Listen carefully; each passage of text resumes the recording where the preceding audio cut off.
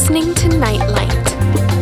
And once again, a very Merry Christmas to you, all of our dear Nightlight listeners, wherever you're celebrating Christmas around the world.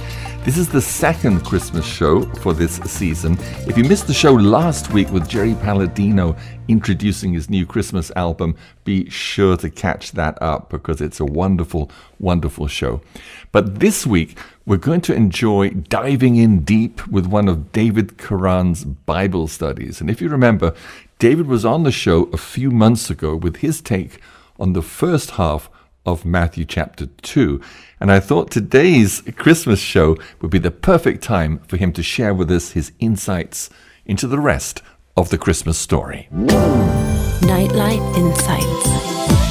Well, I figured that out of the abundance of the heart, the mouth speaketh. And because currently my heart and my head are very full of one particular topic that I've been studying, which I talked about on our last call, the Gospel of Matthew. And so I think I'll continue with something from that. So I'm going to continue I know last time I taught on chapter 2, the first half of it. And now I want to focus on the second half. And it's a very different story, however, though. So it's in the same vein of the stories about the birth of Jesus, the origins of Jesus. But this kind of gives us a very different kind of perspective. This is the type of stories that will never make it into the Christmas pageant. These are the stories that will never be included if you go to see a stage performance where they're doing a Christmas play and they're showing the birth of Jesus. These are the stories that are almost uncomfortable for most readers because it seems so different and almost just completely out of place with the entire other narrative. I mean, we're talking about now, we're going to read the story of the flight into Egypt, the massacre of the infants, and finally, Jesus' settlement and upbringing in the town of Nazareth.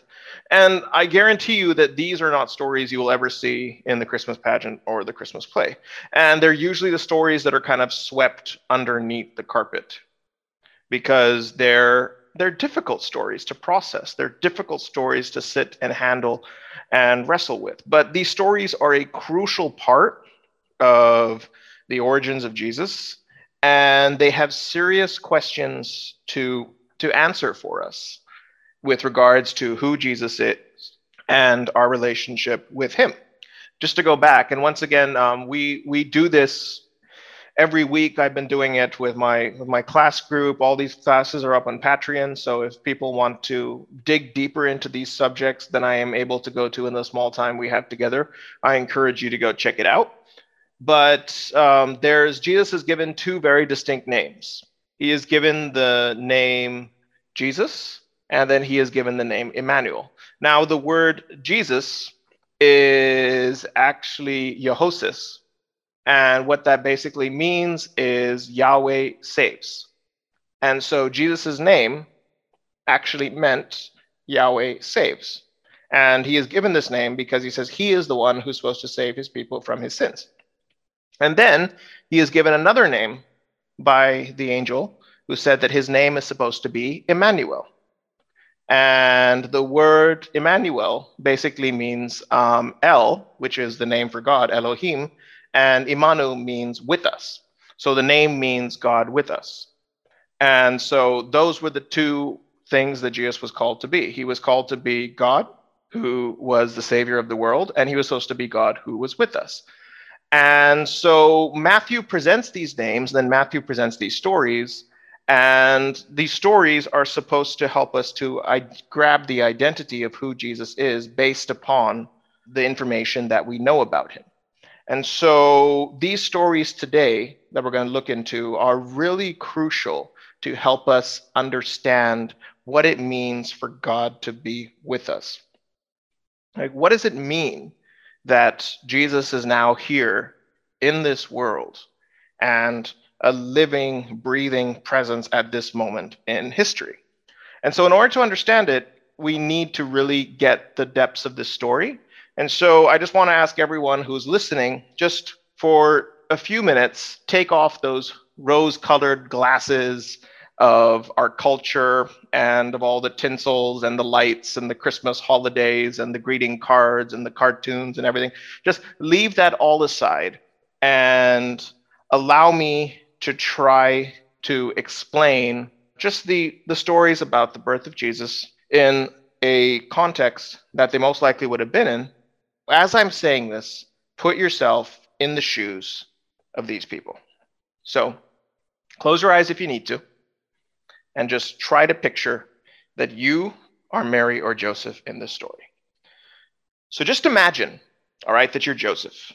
So you're a young father who has now had to adopt this spontaneously generated son, and now you have been tasked with the responsibility of caring for this child and his mother during a very turbulent time in the ancient world.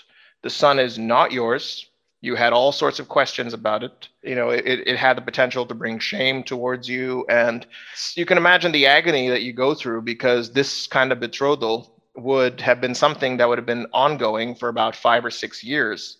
And so, of course, there's feelings of betrayal. There's feelings of emotional upheaval. And then the angel tells him, no, this is actually God's will. And so he accepts it, but it's not going to be easy. That's in Joseph's shoes. Now, just imagine that you're in Mary's shoes, right? You're a pregnant Jewish teenager. Now, that's crazy on its own.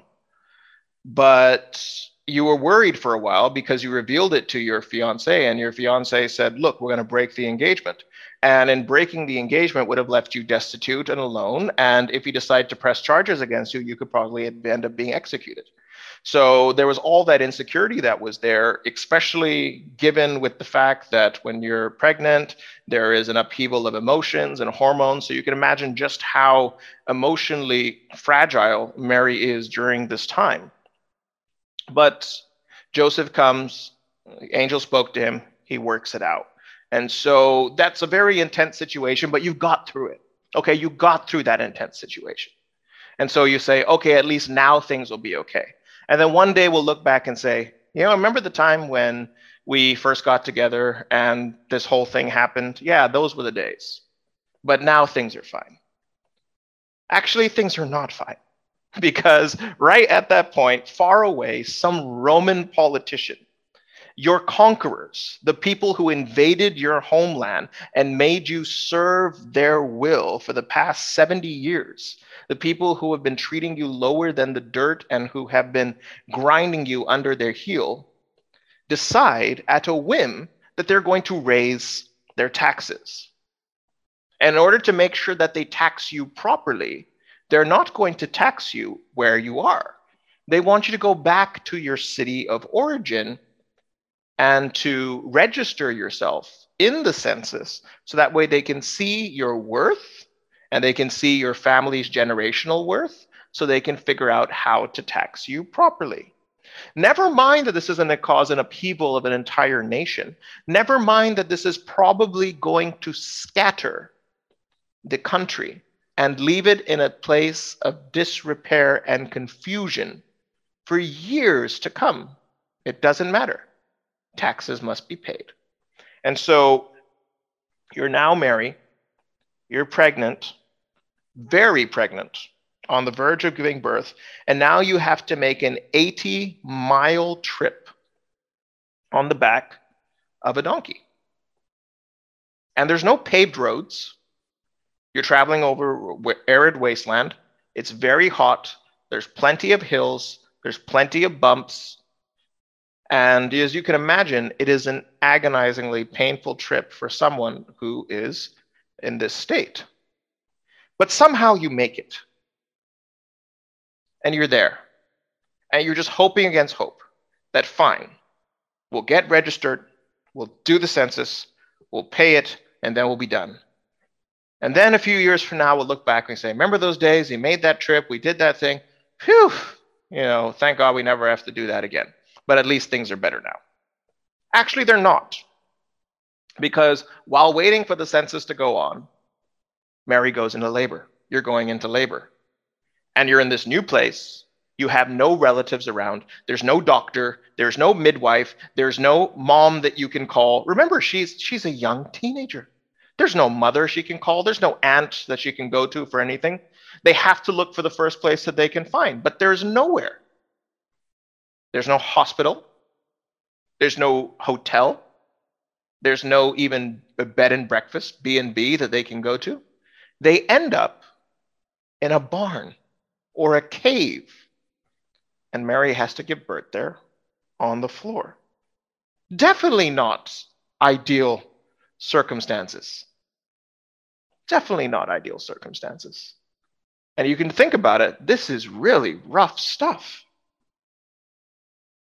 And then, suddenly, you get some really strange people coming in to see your baby. The wise men from the East, pretty cool. They brought gifts and they brought gold and they brought cash. It's good. You need that. At least that can put towards starting to build some sort of life. Joseph, by this time, has probably had to start working because he needs support. Being a carpenter, he would have taken whatever job he could find. So they're trying to build some sort of a life while they're taking care of this. And they keep getting all sorts of random visitors. You have the shepherds who keep coming in and wanting to hold the baby. And you're like, please wash your hands. Leave them alone. Infant mortality rate is 1 in 4 in this part of the world. Please. We're already living in a stable. It's bad enough. And then, we're told that Jesus is born, and we just automatically assume that it's this miraculous birth, and Jesus was this miraculous child who was singing with angels and, laid there cherub face with the halo around his head. But you've got to imagine that Jesus was like every other kid. He cried, he peed, he pooped, he kept Mary up all night. It's really rough stuff. And you can also imagine that Mary's labor was probably long and painful, because generally first pregnancies and first labors always take a long time, and they're some of the hardest ones to go through. And this is it. This is Jesus. This is God with us, everybody. This is God's Son. What a world. How anticlimactic. It's been nothing but problematic since he first appeared. But Mary and Joseph had this baby. And they say, okay, yes, it was terrible. Yes, we had a difficult time. Yes, we had uncertainty about whether we'd be together. Yes, we had uncertainty about traveling all this way. Yes, we had the baby in horrible conditions. Yes, we're trying to build some sort of living for ourselves. But at least the worst is behind us. At least we can move on from here. And one day we'll stop and look back and say, okay, remember those circumstances? They weren't so bad. Life got better from that point. But actually it doesn't.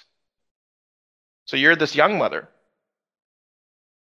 and you're sleeping in the middle of the night with your baby beside you.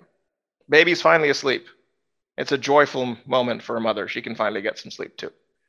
And you're awoken in the middle of the night to news that there are Roman soldiers marching from Jerusalem to Bethlehem. And the reason why they're on their way is because they want to execute your baby. That little baby that's lying next to you has got a death sentence on its head. Imagine as a parent just how horrified and fearful you would be in that moment. So you get up in the middle of the night, you throw everything possible into your small little bags, get back on the back of the donkey, and you flee across the desert. You make a trip of almost 500 kilometers across the desert in the heat, going towards Egypt, most likely Alexandria in Egypt, which had a large Jewish community over there, but nobody you know. And the entire time when you're going there, you're worried that the soldiers are chasing you. You worry that at any moment that you stop, at any moment where you settle down for the night, it could be your baby's last. And then, somewhere along the journey, you arrive there and you get news that the soldiers did come to town. And the soldiers did go through. And the soldiers killed every single infant and toddler because they thought it was your son. Just imagine that weight on your head, knowing that multiple infants and babies, blood is running through the streets. It's not a very nice thing if you put yourself in Mary's shoes, what she's experiencing right now. What kind of emotion is she going through at this moment? What kind of prayers is she praying? But then she says, it's got to get better from here. Things have got to settle down. Things have got to be okay. And so, after a few years, finally it looks like they catch a break. Finally, it looks like things are working out. Finally, it looks like there is, a silver lining in the clouds. Because, Herod's dead. The man who swore to take your child's life is gone. Maybe now we can go back to Bethlehem. Maybe now we can go back to the place that we were setting up. Maybe now we can go back to the beginning of the business that Joseph was beginning to set up. And maybe we can start building at least a quiet and peaceful life for ourselves. They head back to Bethlehem and they find out, oh no, who is in Herod's place? It's his son. And his son is as bad as his father and has also vowed to carry on the same sentence. So you can't go back to Bethlehem. So what do you have to do? You have to go back the 80-mile detour to your home village in Nazareth. Your tiny little village that only has about 500 people living there. And everybody knows you. And everybody knows your story. And everybody knows all the misfortune that has followed you. And everybody knows that you were pregnant before you got married. And so you become a shame in the eyes of the community. And you become a shame in the eyes of the people around you. And your family and your son and all your resulting children after that are raised with the question of people gossiping about them and probably not respecting them because they consider them to be illegitimate.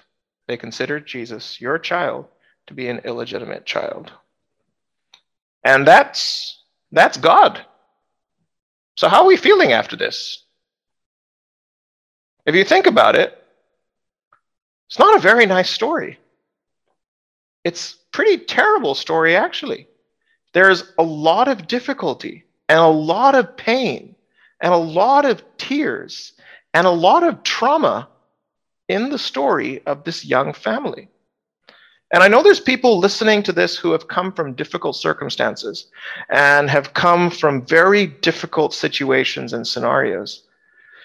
I would dare say that this particular story is right up there with some of the stories that you will hear of just the most traumatic series of events that happen one after the other with no break, with no end in sight, with nothing ever getting better. And so the question that you have to ask during this very difficult phase of life is, well, what's going on here? What's God doing in all of this mess? Because it's so anticlimactic. It was like Jesus is coming into the world. Jesus is coming into the world. God is entering into human flesh. Boom. Welcome to a series of unfortunate events.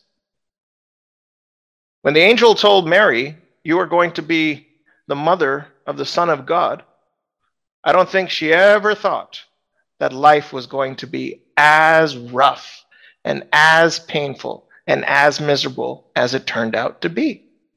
But the angel told her, you are blessed, and God has called you to this honor. And then it seems like things start going wrong from one moment to the next. And I think if you and I were in Mary's circumstances, we would be asking this question. Where is God in all of this? Why doesn't he seem to care? Why is he not involved in our situation? Why isn't he doing anything? Why has he left us with all this problem? And this is questions that we ask ourselves at many points in our life. And these are questions that people all over the world ask themselves almost every day. God, where are you in moments where life goes wrong? Where are you when everything terrible seems to happen? And so Matthew includes these stories because I believe he wants us to wrestle with that question as well. And he gives us 3 promises and 3 fulfillments in these stories from the Old Testament played out in the life of Jesus that I think really helps to throw some light on that question that we all ask. Where is God when things are difficult? Where is God when it looks like the train is derailed and life has broken into pieces? Because a lot of people, they come to Christ under this myth of religious fulfillment. They come to the Lord thinking that now that I've gotten saved, everything should get better. And they don't implicitly say that, but the way they act kind of shows it, that now that I have Jesus, life is going to go very well. And then bad things just naturally start happening. And it really tends to cause questions. And if you've had times in your life where you've hit rock bottom and you have had very difficult things happen, I'm sure that these same questions would be coming up in your mind as well. And so what does Matthew tell us about this? How does Matthew explain these stories to us? And what can we get through looking at the traumatic circumstances of Jesus' infant life? And what does that tell us about this God who is with us? So let's turn to the Bible. Simon, could you please read Matthew chapter 2, verse 13 to 15? It's Nightlight. What a delight. And when they were departed, behold, the angel of the Lord appeareth to Joseph in a dream, saying, Arise, and take the young child and his mother, and flee into Egypt, and be thou there until I bring thee word. For Herod will seek the young child to destroy him. When he arose, he took the young child and his mother by night, and departed into Egypt, and was there until the death of Herod, that it might be fulfilled which was spoken of the Lord by the prophet, saying, Out of Egypt have I called my son. Okay, thank you. So they have to flee. They have to get up in the middle of the night, and they have to go all the way across the desert to get to Egypt, traveling those 500 kilometers, fleeing away. And at this point, you can imagine, if you're reading it verbatim, you can stop at this point and think, well, God screwed that one up. I mean, fleeing into Egypt, like everyone running away, like what's going on? But Matthew already assumes that we're going to be thinking that. And Matthew says, well, actually, no. No, things are not gone wrong. No, things did not go off track. Things did not go awry. And then Matthew stops and asks us to think and says, can you think of a larger pattern? Okay. Have you ever heard of a story where God raised up a deliverer, but then there's some insecure, power-hungry, evil king who uses oppression and violence, who tries to stop God's purposes? I wonder if you can think of a story like that. Can you think of a story like that? Oh, of course I can think about that. That's Moses and the children of Israel. Okay, well, what happens there? And so Matthew pulls up this prophecy.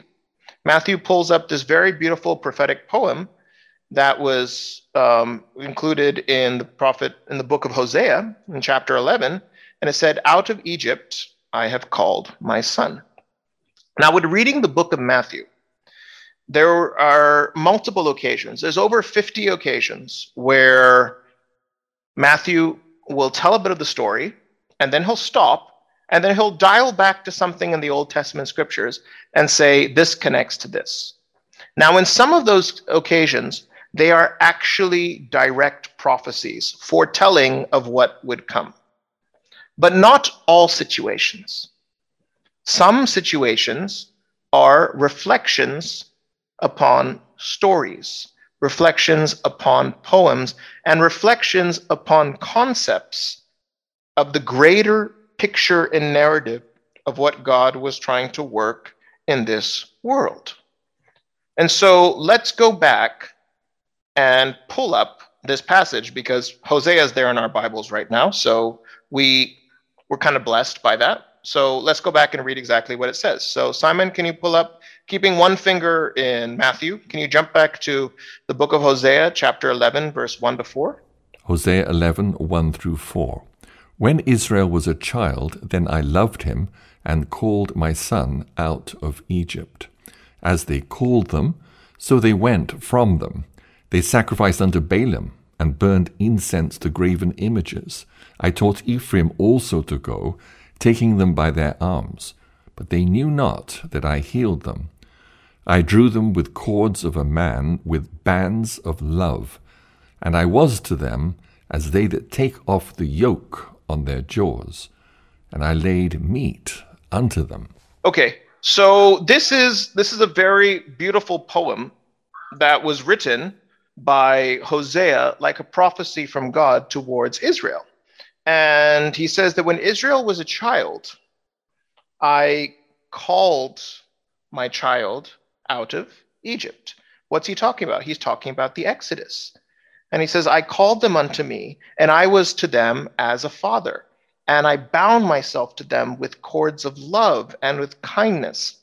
He says, I was like the one who carried the child. I fed them. I took care of them. It's a very parental sort of language that God is using here through the prophet Hosea, talking about how much love and care he had for this nation of Israel, who he brought up out of infancy, trying to care for them and calling them to be his people and establishing them with so much love and so much care and so much grace. And yet they went astray, and yet they disregarded the laws of God, and yet they caused problems, and yet they followed after other gods. And so why does Matthew pull up this particular passage and say, actually, this fits in with the story of Jesus? Well, what is the story of the Exodus, right? God calls a people, and God delivers them from a power and evil ruler. The way he does it is he sends his deliverer, Moses, and then the Pharaoh doesn't like it, so the Pharaoh tries to get rid of Moses. Doesn't work. God saves him. And then Moses, through God's power, we have the 10 plagues, and then they are delivered. And then God leads them to Mount Sinai, declares that they're his people, gives them the Sinai covenant, leads them into the promised land. And so what is Matthew doing here? There's something very, very interesting that Matthew is weaving through pulling this up. And actually, if you look at the story in the first couple of chapters of Matthew, you'll see it very closely parallels the story of Israel becoming a nation, right? In the story of Israel becoming a nation, first of all, they went from the land of Canaan, they went into Egypt, right, when Joseph was there. And then there was an oppressive king in power who ruled them under a rod of iron and then killed all the children to avoid the deliverer coming. And then God intervened, called his son out of Egypt, and led them to the foot of Mount Sinai. And then they wandered the desert for 40 years. And then they passed through the Jordan and entered into the promised land as his covenant people. And so if you look at the life of Jesus, what are the stories that Matthew includes about the life of Jesus in chapters 2 and 3? His flight into Egypt. There's an oppressive king who rules under a rod of iron, who kills the children to stop the deliverer from coming. But then God eventually brings his son back out of Egypt. Jesus goes and gets baptized in the Jordan, and then spends 40 days in the wilderness battling Satan, and then enters back into the land of Israel, proclaiming the good news of the kingdom of heaven. So what is Matthew doing here by pulling up the story of and this beautiful poetic prophetic poem from God about the infancy of the nation of Israel, and why is he tying it into the story of Jesus? Well, because there were so many prophecies of fulfillment that were connected to the nation of Israel. So many prophecies about salvation, so many prophecies about blessing, so many prophecies about hope, so many prophecies about what they would do. And God gave them the commission. He said, God says to them in the Sinai covenant, he says, the world is mine, but I'm choosing you to be my generation of priests so that through you the blessing may come. And so in Jesus' life, what Matthew is showing us by these stories is that Jesus is that promised blessing. And through him fulfilling, almost kind of becoming the new Israel, he is now the one who carries forward the story of blessing and the story of hope and the story of promise and the story of salvation. This is what is being revealed in the life of Jesus. And so Matthew wants us to consider that. Matthew wants us to ponder that. Matthew wants us to reflect on that. And Matthew wants to say, look, what's happening now is terrible, right? It's not like God orchestrated and told Herod, okay, now go kill all the babies. If that's the viewpoint that you take, then that's incorrect. And that's going to give you a very dark and oppressive view of God. No. Did God cause it to happen? No. But was God caught off guard by it? Was he surprised by it? Did it throw all his plans off? No. Because even in this terrible thing that is happening, even though in this moment it looks like things have gone so poorly, Matthew invites us to step away from the story and says, no, the plan is still on track. And even though terrible things are happening right now, this all still fulfills God's plan. And God is still working to bring Jesus as the hope and the blessing and as the fulfillment of all these promises. And so that's what Matthew means by giving us that particular part. Then we get to the next part of the story. Do you want to read verse 16? 16 and 17, Simon? Shining bright in the dark night, you're listening to Nightlight. Then Herod, when he saw that he was mocked of the wise men, was exceeding wroth, and sent forth and slew all the children that were in Bethlehem, and in all the coasts thereof, from 2 years old and under, according to the time which he had diligently inquired of the wise men. Then was fulfilled that which was spoken by Jeremy the prophet, saying, In Ramah was there a voice heard, lamentation and weeping and great mourning, Rachel weeping for her children, and would not be comforted, because they are not. Okay, thanks. So here's what happens. So Herod realizes that the wise men have gone a different way. And he sees that they not come back. And Herod loses it. And as we've already seen before, Herod has this potential. When he loses it, people die. And it doesn't matter who they are, someone is going to die. And so Herod orders to kill all the boys in Bethlehem and the surrounding area who are under the age of 2.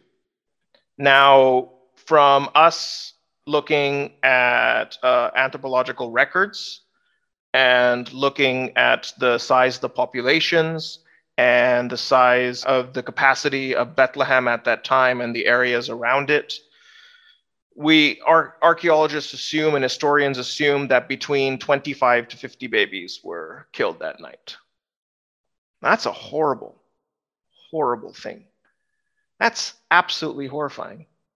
And if you're Mary, fleeing to Egypt on the back of a donkey, and you hear this news, just imagine how crushing it is. Just imagine how just so painful it is to hear this. And not just for her, but also for all the people there in Bethlehem and the surrounding areas. You know, baby is like they call them the parents' greatest joy. And that joy is gone in a minute, snuffed out. And it's just A terrible, terrible tragedy. And you look at it now and you say, okay, fine. If the previous thing, showed that God left and abandoned, fine. But if this happens, if he actually can look at stuff like this, it's a proof that he doesn't exist. What's going on? Something's really, really wrong over here. Surely God's not involved with this. Surely he doesn't have anything to say on this. Surely this cannot be his will. What does Matthew do? Matthew comes along and invites us to consider a different option. That even though this is their horrendous evil is being done, he wants to show us a different angle. So what does he do? He goes and quotes from the prophet Jeremiah. And Jeremiah was a prophet of Israel who predated Jesus by about 600 years. And he was witness to the most tragic and traumatic event in Israel's history, which was the destruction of Jerusalem and the exile into Babylon. And the empire of Babylon came around the 6th century BC, besieged the city, and after about a year, finally broke through the walls, went through the city, killed hundreds and hundreds of people, burned the city to the ground, burned the temple to the ground, looted all the wealth from it, and then assembled all the survivors of Jerusalem a little bit south of the city in a place called Ramah, which is next door to Bethlehem, chained them all up and took them on a 1,000-mile trek all the way to Babylon to live in slavery. It was the most traumatic event that had ever happened to Israel as a nation since they became a sovereign nation. And Jeremiah watched this took place. And much the book of Jeremiah is him foreseeing this event and trying desperately to get people to change their ways and prophesying and telling them to do something different and telling them that they needed to get things right and being completely ignored, and not just ignored, but persecuted for it. And then the rest of the book of Jeremiah is him looking at this experience and mourning about it. And just mourning about how terrible it is that this horrible thing has come to pass. And that's what this poem, this prophetic poem that Matthew quotes, is about. So let's quickly turn to the book of Jeremiah, because I think we need to read this poem to fully get the beauty out of it. So let's flip to Jeremiah chapter 31. Simon, if you're there, can you read 15 through 17? Jeremiah 31, 15 through 17. Thus saith the Lord, a voice was heard in Ramah, lamentation and bitter weeping, Rahel weeping for her children, refused to be comforted for her children, because they were not. Thus saith the Lord, refrain thy voice from weeping, and thine eyes from tears, for thy work shall be rewarded, saith the Lord, and they shall come again from the land of the enemy. And there is hope in thine end, saith the Lord, that thy children shall come again to their own border. So here's what's happening. So this is the passage that he quotes. So they're in a place of great difficulty. Jeremiah is over there watching the city burning and watching the people being marched off to Babylon as slaves. And he says that there is a voice in Ramah, which is tears and great weeping and lamentation. And it's like Rachel weeping for her children. And it's the sound of the captives crying as they're being led away. And it's the sound of the agonies of the dead and the dying in the area, that place of Ramah. And in this terrible scene, Jeremiah still gives a prophecy of hope and says, even in all of this, God has not abandoned us. Even in all of this, he is still going to work his will. Even in all of this, God will hold true to his promise, because he doesn't break his promises. He promised that through this nation there would come a blessing. He promised that through this nation there would be hope. He promised that through the line of Abraham, salvation would come into this world. And so he looks forward and says, God is, even though things are such a big mess right now, God will one day dry those tears, and God will one day stop the weeping, and God will one day work in this world to fix it. He uses the illustration, the tears of Rachel. Now, what does he mean by the tears of Rachel? Well, Rachel holds like this kind of very iconic place in the biblical imagination. She was the wife of the patriarch of Israel. She was the wife of Jacob, whose name became Israel, who was the founder of the nation of Israel. His 12 sons became the 12 tribes. Rachel was his favorite wife, the one that he loved, the one that he cared for, the one that he treasured. You can read her story in the book of Genesis. And so if Jacob is considered to be the founding father of Israel, then Rachel is considered to be the founding mother. And there's a story about her death in the book of Genesis, chapter 35. Now, Jacob loves Rachel more than anybody else. You know, he's got 4 wives, he's got a bunch of kids, and he's not the greatest of guys, but he loves Rachel. Rachel is like his everything. And she gives birth to his last son. And while she's giving birth, she hemorrhages and basically bleeds to death. There's this agonizing point where she has a conversation with her midwife, and she says, "Are we both going to survive?" And the midwife says, "Your son will live, but you will die." And she says, "Okay." And as she's giving birth, she starts crying. And she starts weeping because she knows that as soon as the baby's born, it'll be the end of her life. And so she's weeping as she's bringing this baby into the world. And finally, the son is born, and the midwife tells her, "You have a son." And she says, "Call him Ben-Oni," which means in Hebrew, the son of my agony. And then she dies. And Jacob can't bear having a child named after something that would remind him permanently of the loss of the thing he loved most. And so he calls him Benjamin, or Benjamin, which is now translated in our English Bibles, which means the son of my right hand. That's the story of Rachel's death. And where was it that Rachel died?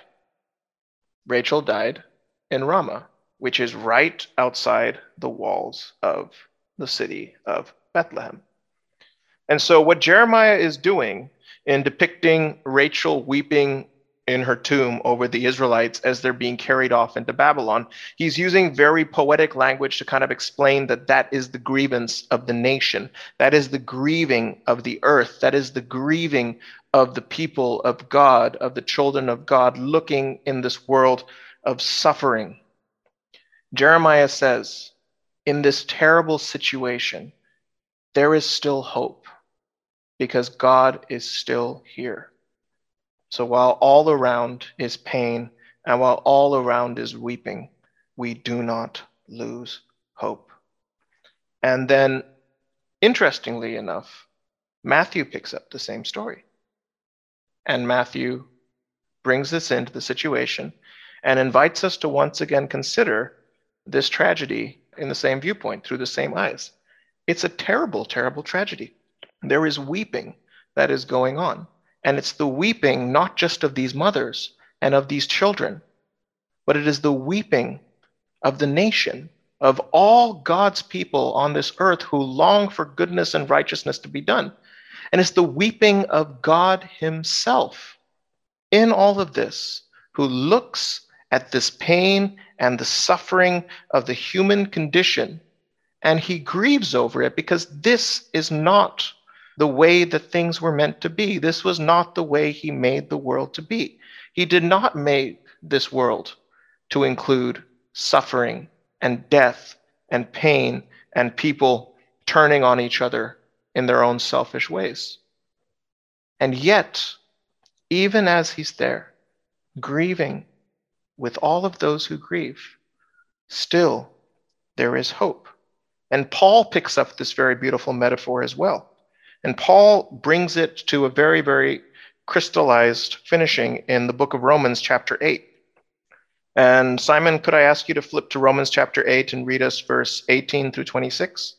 Because I really think that will help to encapsulate this particular part for us. The light is always on with Nightlight. For I reckon that the sufferings of this present time are not worthy to be compared with the glory which shall be revealed in us. For the earnest expectation of the creature waiteth for the manifestation of the sons of God. For the creature was made subject to vanity, not willingly, but by reason of him who hath subjected the same in hope, because the creature itself also shall be delivered from the bondage of corruption into the glorious liberty of the children of God. For we know that the whole creation groaneth and travaileth in pain together until now. And not only they, but ourselves also, which have the first fruits of the Spirit, even we ourselves groan within ourselves, waiting for the adoption, to wit, the redemption of our body. For we are saved by hope. But hope that is seen is not hope. For what a man seeth, why doth he yet hope for? But if we hope for that we see not, then do we with patience wait for it. Likewise the Spirit also helpeth our infirmities, for we know not what we should pray for as we ought, but the Spirit itself maketh intercession for us with groanings which cannot be uttered. Okay, so now notice the metaphors that Paul uses here too. I love this. Paul uses the metaphor of weeping, of groaning, and groaning in childbirth. He's using these same metaphors, and he's talking about how we have received hope because of the salvation of Jesus. And yet, this world is still dark, and yet we are still in this world of pain, and there's evil going around, there's tragedies going around everywhere. And he says, well, what's happened? Has Jesus come and left, and now we're left here on our own? He says, no, his Spirit is with us. His Spirit is here in this world. His Spirit is weeping along with us, groaning along with us. And we look at this world and we are grieved. He says that creation itself is grieved. God himself is grieved at this. He says, but that's not the end of the story. I reckon, and the word reckon means that through everything I've been through, everything I've struggled with, this is the conclusion I've come to. I reckon that the sufferings of this present time are not worthy to be compared with the glory which shall be revealed in us. And he says, we don't see that now. We don't see that. He says, it won't be hope if we see it. We don't hope in the things which we see. But he says, just because we don't see it does not mean that it is not happening. God will work his will in this world. God will redeem this world. God has brought salvation into it through Jesus, and he has brought us into his kingdom through the adoption of sonship. And so, where is he in the midst of times where it's bad? Where is he in the midst of suffering and pain? Right there along with us, grieving with us, paining with us, groaning with us. His Spirit is there. But yet, that's not the end of the story. There is hope. There is salvation because that redemption has come. And one day our hope will be reality. And I just want to mention one thing about that beautiful phrase, the tears of Rachel.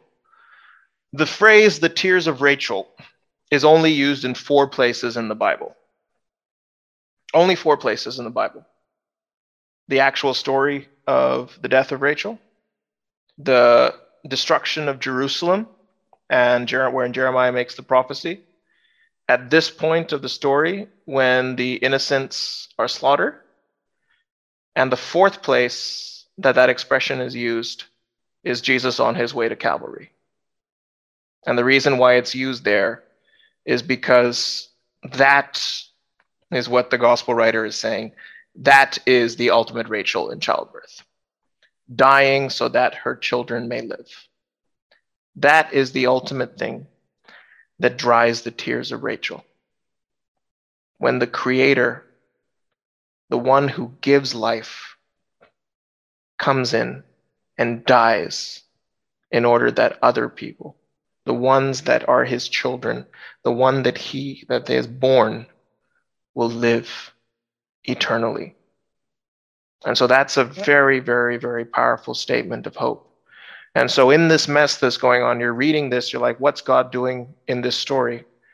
Matthew asks you to pull away and say, this is what's happening. God is still active and present in this. But there's still something else that has to happen. There's still one other part that we need to learn about. So, Simon, can you go back to Matthew chapter 2 and read verse 19 to 23 for us? And then we'll close on that. But when Herod was dead, behold, an angel of the Lord appeareth in a dream to Joseph in Egypt, saying, Arise, and take the young child and his mother, and go into the land of Israel, for they are dead which sought the young child's life. And he arose, and took the young child and his mother, and came into the land of Israel. But when he heard that Archelaus did reign in Judea in the room of his father Herod, he was afraid to go thither. Notwithstanding, being warned of God in a dream, he turned aside into parts of Galilee. And he came and dwelt in a city called Nazareth, that it might be fulfilled which was spoken by the prophets. He shall be called a Nazarene. Okay, perfect. Thank you. Okay, so now something pretty interesting happens. Finally, it looks like they catch their big break, as we said earlier. And then as they're on their way back to Bethlehem, they hear that Archelaus is now king, and he's just as violent and murderous as his father. So Joseph is warned of a dream, and he's got to go back to Nazareth. And once again, like we said, they go to Nazareth, and in Nazareth, it's a complete mess because Nazareth is kind of like, it's this godforsaken podunk little town. Like you get an experience later on in one of the Gospels where Nathanael hears about Jesus, being Jesus from Nazareth, and his response is, Nazareth? Seriously? Can anything good come from Nazareth? And so when they called Jesus Jesus of Nazareth, it wasn't a complimentary term. It was almost like a derogatory slur. It's like, it's this Jesus who's come from Nazareth. He's come from that small little backwards village where nobody intelligent has come from. They're like the fools of society. And this is where Jesus has come from. And not only is he from that particular village and grew up in that village that is considered to be the outcasts, but he was an outcast of that particular village. He says it later. That's the one place he was never accepted. So he was not only from the most backward place in that world at that time, but he was an outcast of that very community. And he grew up with suspicion, he grew up with gossip, he grew up being shamed, and he grew up afterwards, everywhere he went, people would hear he's from Nazareth, and they would not take him seriously. And this is God's son. What's the point of that? Why couldn't God just allow them to be in Bethlehem? At least that would have been okay. Why did he have to send them back to this backward place where they would be the scorn of all Israel and where he would even be an outcast in that particular place? Matthew says this is the fulfillment of all the prophets. And in all the prophets, it says that he should be called a Nazarene. So now you do a Bible search and you say, okay, which prophet says Jesus is and that will be a Nazarene? Nowhere. Interestingly enough, nowhere. There's not one place in the prophets of the Old Testament that says he will be born a Nazarene. So people initially thought that, okay, so maybe this was from some book that got missed out. It was a very intelligent Bible scholar who was way more wise than I that kind of posited a very interesting theory. And once he posited that, suddenly everything made sense. And so this is the general view that people take today. What Matthew is doing over here, he is doing a wordplay. In all the prophecies of the Old Testament about the Messiah, about the coming king, they would call him they give him a very interesting name. They would say that he was a stick. They would say that he was a branch. Now, why would they say that?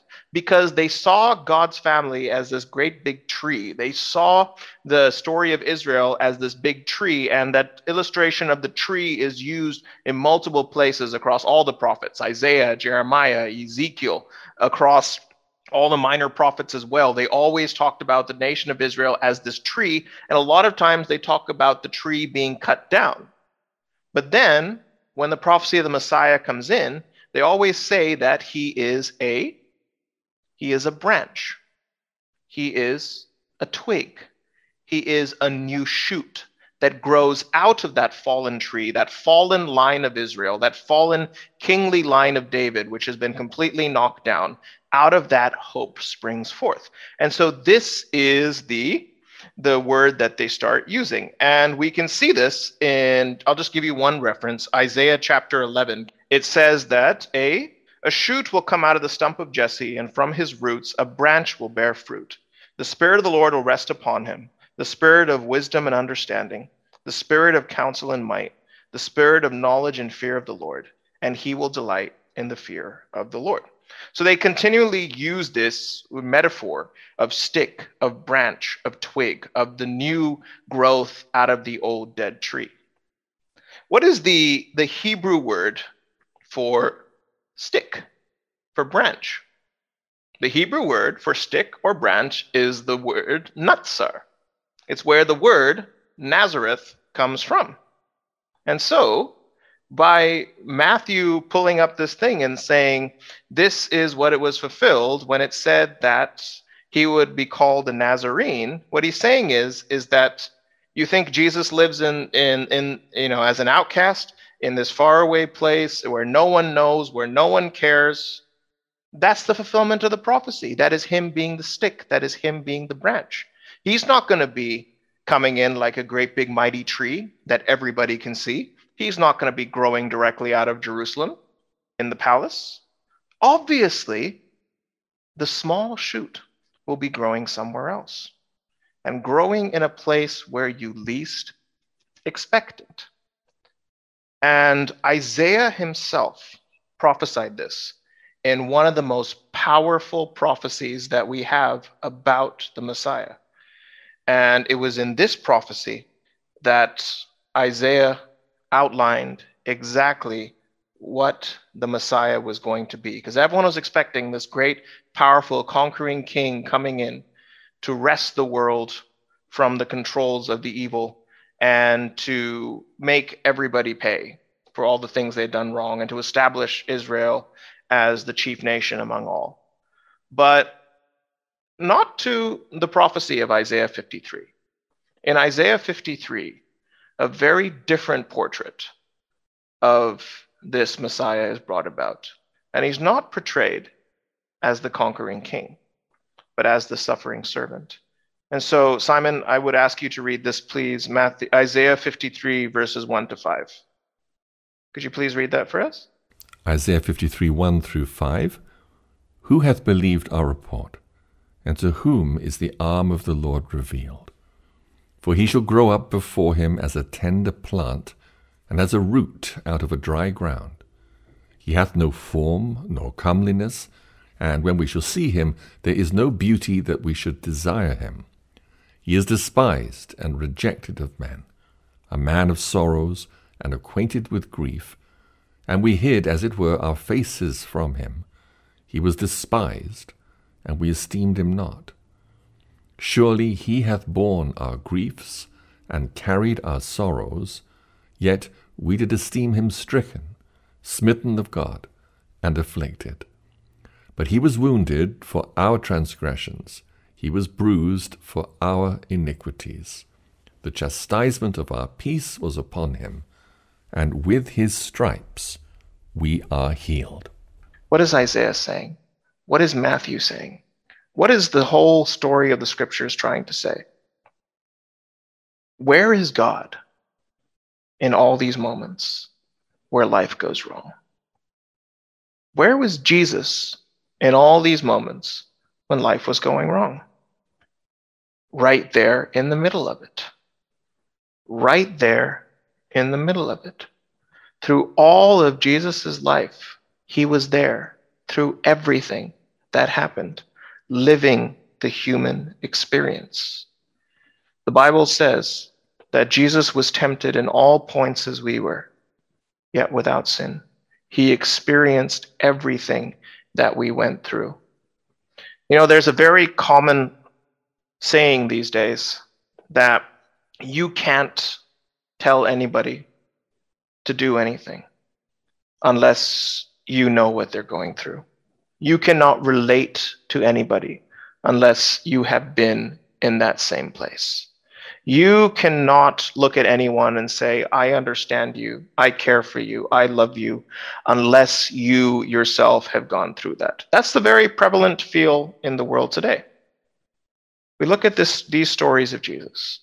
We look at the stories of his life, and we say, God, like most people say, God, where are you? You live a pretty sheltered life where you're not really involved with all these things that go on in the world. What gives you the right to get involved with anything? What do these stories show? He was there in everything, so that way he could be the deliverer and he could be our salvation. And there's a beautiful story that I'll close with. I don't know who wrote it, but I came across it some time back and I love it. I think it was also published in The Activated. And so I'll just read it here and then we'll close on that. So it says, at the end of time, billions of people were scattered on a great plain before God's thrones. Some of the group near the front talked heatedly, not with cringing shame before God's throne, but with bitter brilliance.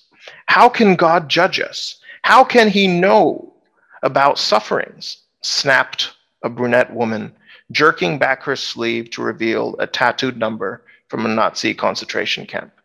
We endured terror, we endured beatings, we endured torture, and we endured death. In another group, an African man lowered his collar. What about this, he demanded, showing the rope burns on his neck. I was lynched for no other crime than of being of a different race. We suffered in slave ships, and we've been wrenched from our loved ones, and we worked until death gave us release. And there were hundreds of these groups visible across the plain. Each had a complaint against God for the evil and suffering he permitted in this world. How lucky God was, they all seemed to agree, able to live in heaven where all is sweetness and light without weeping or fear or hunger or hatred. Indeed, what on earth does God know about man? And what does he know about being forced to endure the trials of life? After all, God leads a pretty sheltered life. And so each group sent out a leader, chosen because he had suffered the most. There was a Jewish person from Auschwitz. There was an African who had been sold into slavery. There was an untouchable from India. There was a person who was illegitimate. There was a person who survived Hiroshima. And there were others who had tasted life's bitterest dregs. At last, they were ready to present their case. It was really quite simple. Before God would be qualified to be their judge, he must endure what they endured. And their decision was that God should be sentenced to live on earth as a man.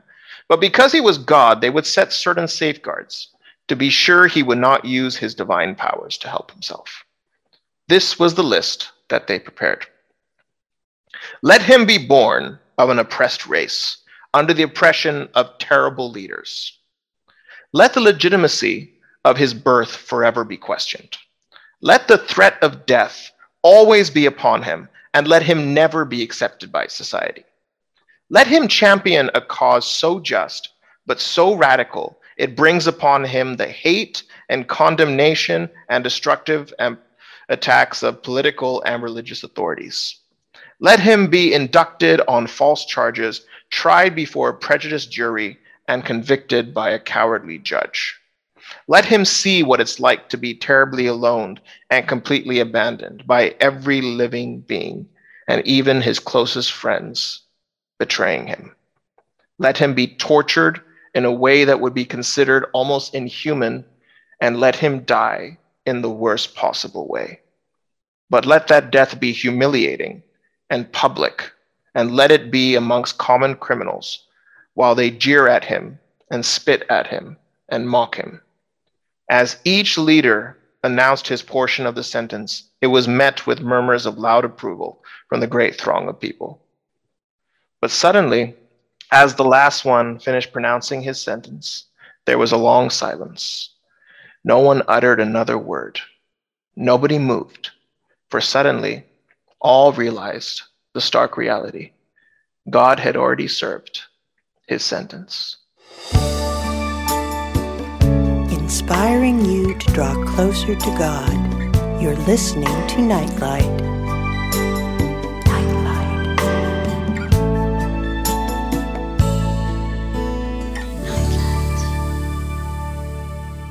And so what is the message that Matthew gives to us from this? What is the hope in our world? Where do we turn to when life starts going wrong? We feel like life's gone off the tracks and we start feeling that God has left us and abandoned us.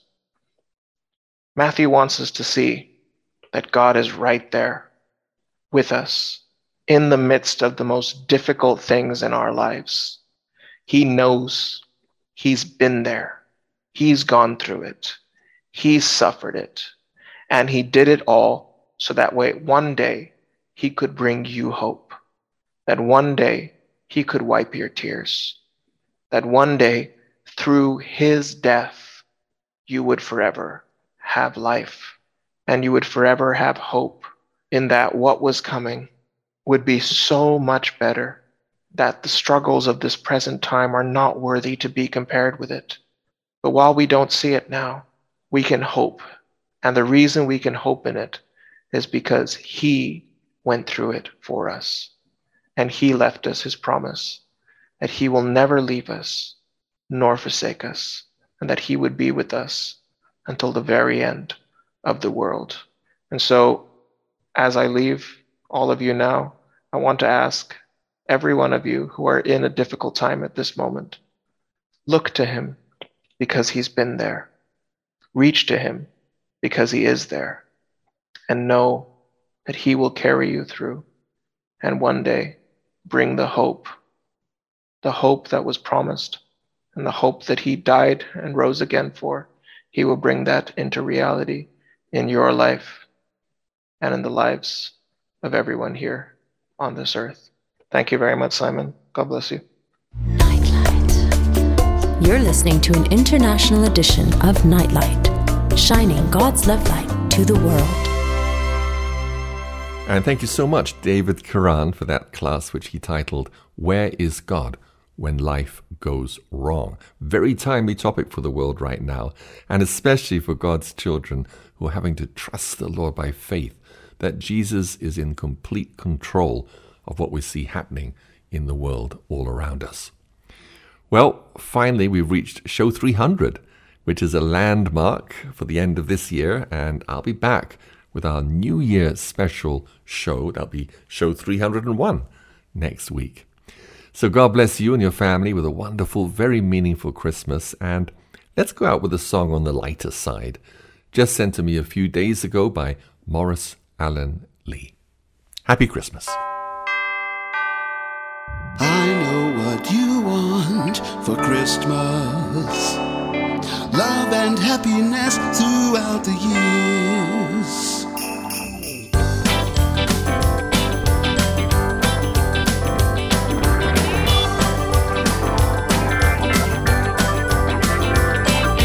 I know what you want for Christmas. I know what you want this year. I know what you want for Christmas. Love and happiness throughout the years. I went looking in the city for a present, something new, a big surprise for you. And I found in the smiles of the children that special gift that I will give to you. And now I know what you want for Christmas. Love and happiness throughout the years. At a special sale I saw a lovely wristwatch. They said that it was made out of pure gold. Well, I thought about it, smiled and said, no thank you, 'cause it was the same one that I gave last year to you. And you can search the whole world over, and everywhere you go, everybody's looking for a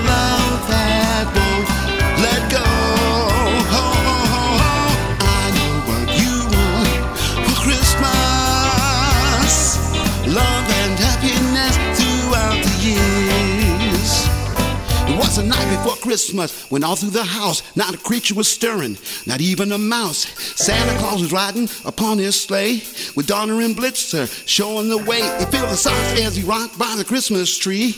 I think somebody put something in his tea, but with a nod of his head and the twist of his nose, in the twinkle of an eye, he was gone. And you can